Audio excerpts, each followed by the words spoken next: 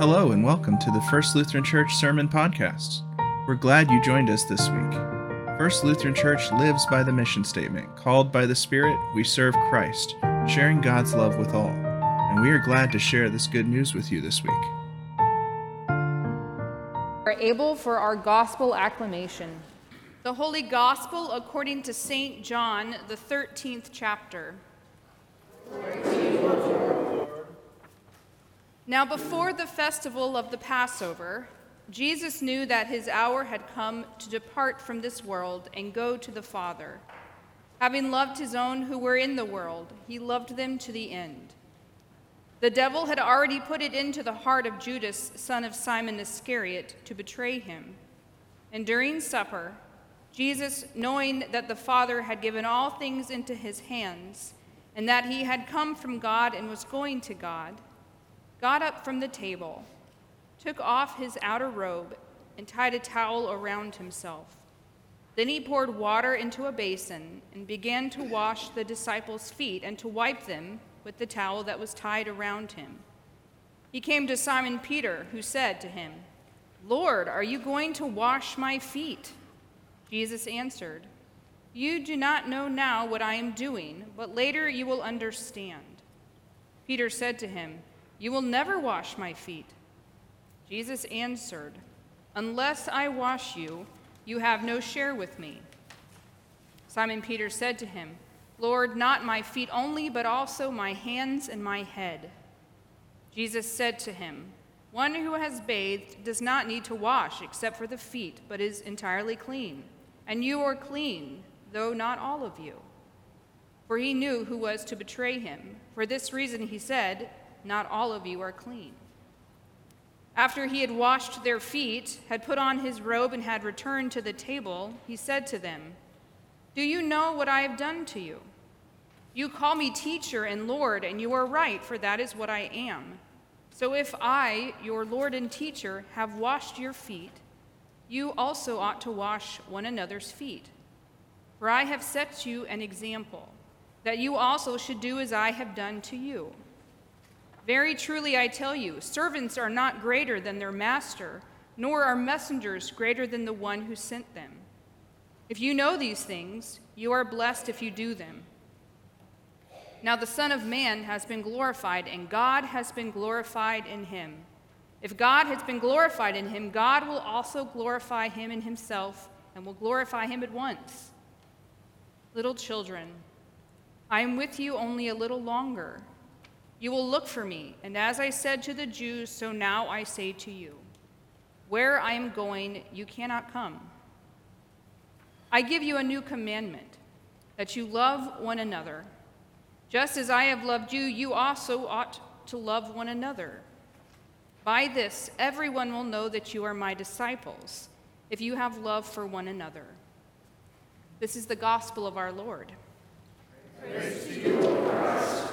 Please be seated.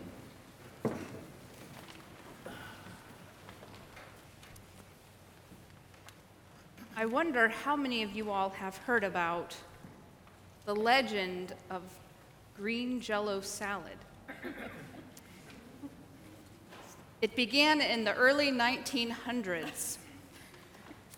Buckle up, folks. No, it began in the early 1900s at a church in Pennsylvania. A Lutheran church was preparing to receive a new pastor, and all of the women in the church were asked to bring a dish as part of a celebration dinner. And one woman went home and found her icebox had been left open and all of her ingredients spoiled. So she went and gathered anything that she had. She happened to have some gelatin, some peaches on her counter, some food coloring, and sugar.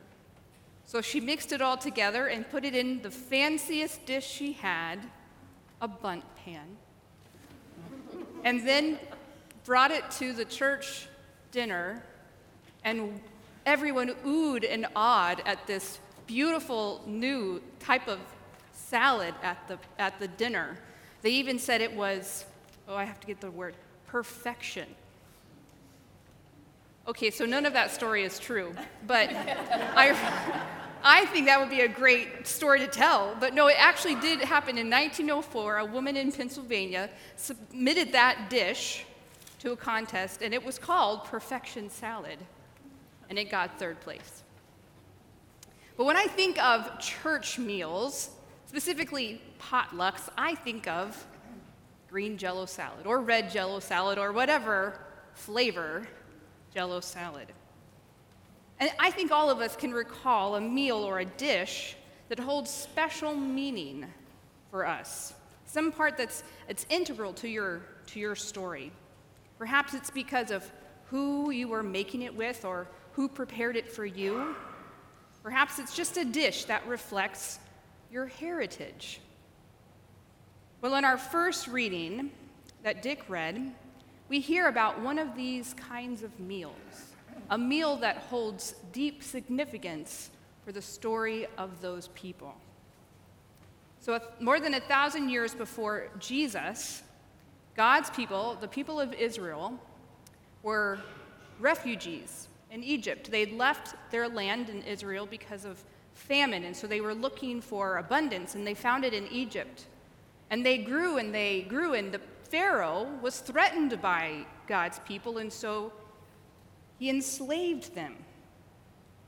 And so those people, they built mud bricks, they built Pharaoh's statues, they built all different types of projects, they sweat, they cried out to God, and God heard and answered them.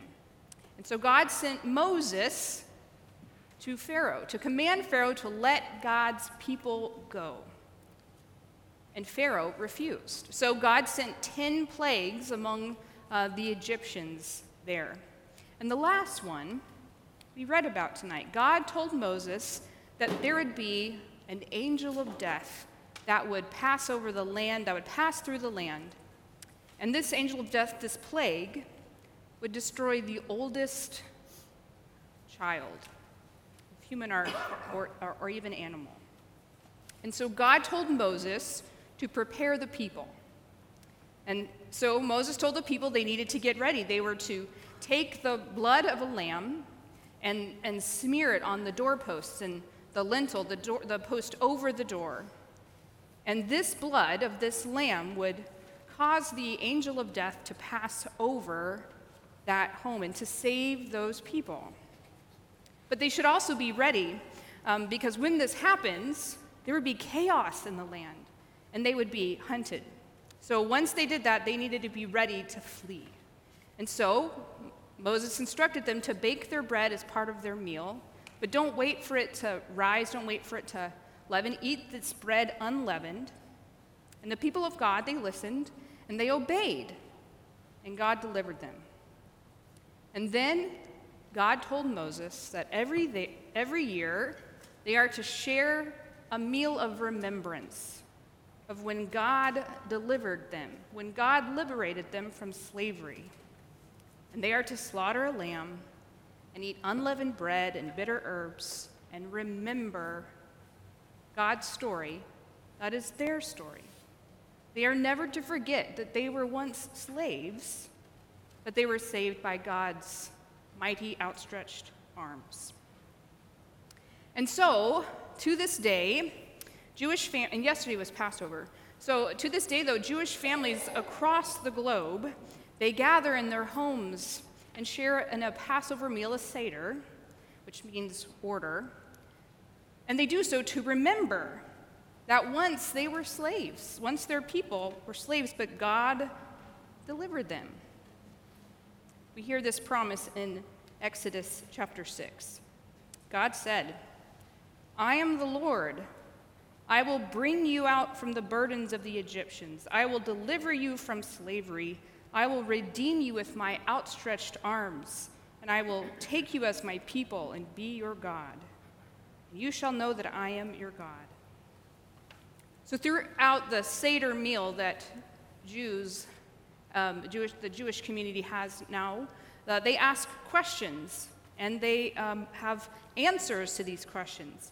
And this is a story that they're interacting with, and it's meant to tell this whole story of salvation. And it's meant to bring the participants into the story those days when things were despairing and there was bondage, but then throughout the story, the tone changes, and at the end of the Seder is hope and salvation. Things change.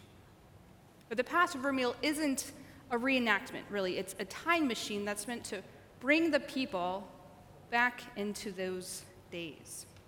Now, there are a lot of variations of the Seder meal, especially around the larger meal that happens outside of the storytelling part. But I've actually brought a few items that are eaten as part of that traditional symbolic part of the meal. So I don't have enough for us all to enjoy, but I'll leave them out in the Nave Lounge at the end of worship. So first of all, the traditional Seder meal has 5 cups on the table, and 4 of them have wine in them. And these 4 are meant to symbolize toasting to God's promises, those 4 promises. I will deliver you from the Egyptians. I will deliver you from slavery. I'll redeem you, and I will be your God. And then the 5th cup is empty, and that's the cup for Elijah, the one who is to prepare the way for their Messiah.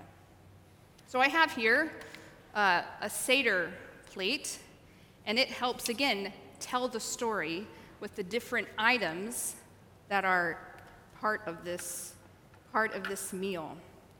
So one of the first parts of this meal is the leafy greens. These are not the bitter herbs. These are the leafy greens that are meant to symbolize new life and hope and promise.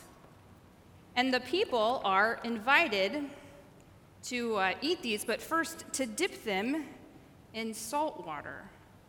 And this is meant to remind them of the tears and the sweat of the people who cried out to God as they were laboring as slaves in Egypt. Another part of the meal, they have bitter herbs, which oftentimes they have a piece of lettuce that they eat. But another part of it is the bitter, burning, hot horseradish. I'm not going to eat this, or I won't be able to finish the sermon or service, but it's hot. If you have fresh horseradish right from the plant, it's hot, and it will make you cry. And that burn is meant to bring you back to the pain of those days for God's people. People will have on their Seder plate an egg, also representative of the Passover sacrifice, but also the cycles of life. Another part of the Seder meal is a thing called haruset. And this is, I made this fresh today, it's apple and pecan and cinnamon and honey and lemon. And this looks a little bit like mortar. And so this is meant to represent the mortar that the slaves used as they were building Pharaoh's large projects. And of course, I have some matzah bread here. Now, in the Passover meal, part of what participants do is they actually break the matzah bread in half, and then they hide some of it away. This is meant to represent how, in those days, they were preparing for times of scarcity, so they wouldn't eat the whole bread. They would break it apart and save some for later. Nowadays, when people have the Seder meal, somebody will usually go and hide it somewhere in the house, and then it's a fun game to go and find some later. So that's another piece of this meal. And then, one last part is the lamb bone, the shank of the lamb bone. And that is meant to reflect the sacrificial lamb that the Israelites had, and then smeared that lamb's blood over the doorposts. That blood that was a salvation marker to the angel of death. This is the meal that Jesus had prepared, a different but similar, slightly varied. But this was the meal, and this is the meal that Jesus was leading for the disciples in that upper room so many, many years ago. And this is the meal that the disciples had come and prepared for, to remember the salvation of their people from slavery. This is the meal of remembrance that those disciples and Jesus had shared so many times before. But with Jesus, everything changed. That decisive moment of salvation for God's people, that defining moment of their story, was changing. With Jesus, he was saying, my suffering and death and resurrection will now be your defining story. And I want you to come back and do this meal and do it in remembrance of me. So he took the unleavened bread and he broke it. But this time he said, this is my body, and I give it to you. Take it, eat it, let it be part of you. And then he took the cup, and he blessed it, and he gave it for all of them to drink and said, yes, this is a cup of God's promise, one that we toast to. But this cup is a new covenant. It's a new vow, a new promise that I make for you. I will deliver you. I will rescue you. I will be your God, and you will be my people. I now am the sacrifice, and with me, death has no dominion or power over you. So our Jewish brothers and sisters across the globe continue to tell the story of their faith with the Seder meal. And in communion, we do the same with Christ. With this meal, we do it in remembrance of Christ and Christ's indescribable love that casts out sin and forgives all. And we are called to do the same and welcome our friends and family around this table of promise. We look back to the table that Jesus shared with his disciples on that last night. And he had faithful people, and he had flawed people. He had some that we would consider worthy to be there, and we see also those who we think would not be worthy, but who Jesus reminds us are. So we remember Christ in this meal of communion. We remember his command to love one another and to serve one another. And we continue to tell that story, not just in this meal or in this place, but in our lives, in our charity towards others, in our welcome towards others, in our service to God and to our neighbor. So may God bless us in these holy days as we prepare ourselves for Easter, as we prepare ourselves to be made new by the promise of God's love for all. Let us pray. Gracious and loving God, we give you thanks for your mighty, outstretched arms that save us. Bless us as we come to this meal of abundance, as we are nourished and fed and sent forth to serve. These things we pray in your most holy and precious name. Amen. Thanks for listening to our podcast. We pray that these words and message inspired you in your faith journey as you grow with God. We would love to see you at worship, either online via Facebook Live or in person at 1234 Southwest Fairlawn Road at 5 p.m. on Saturday or 10 a.m. on Sundays. God loves you, and so do we.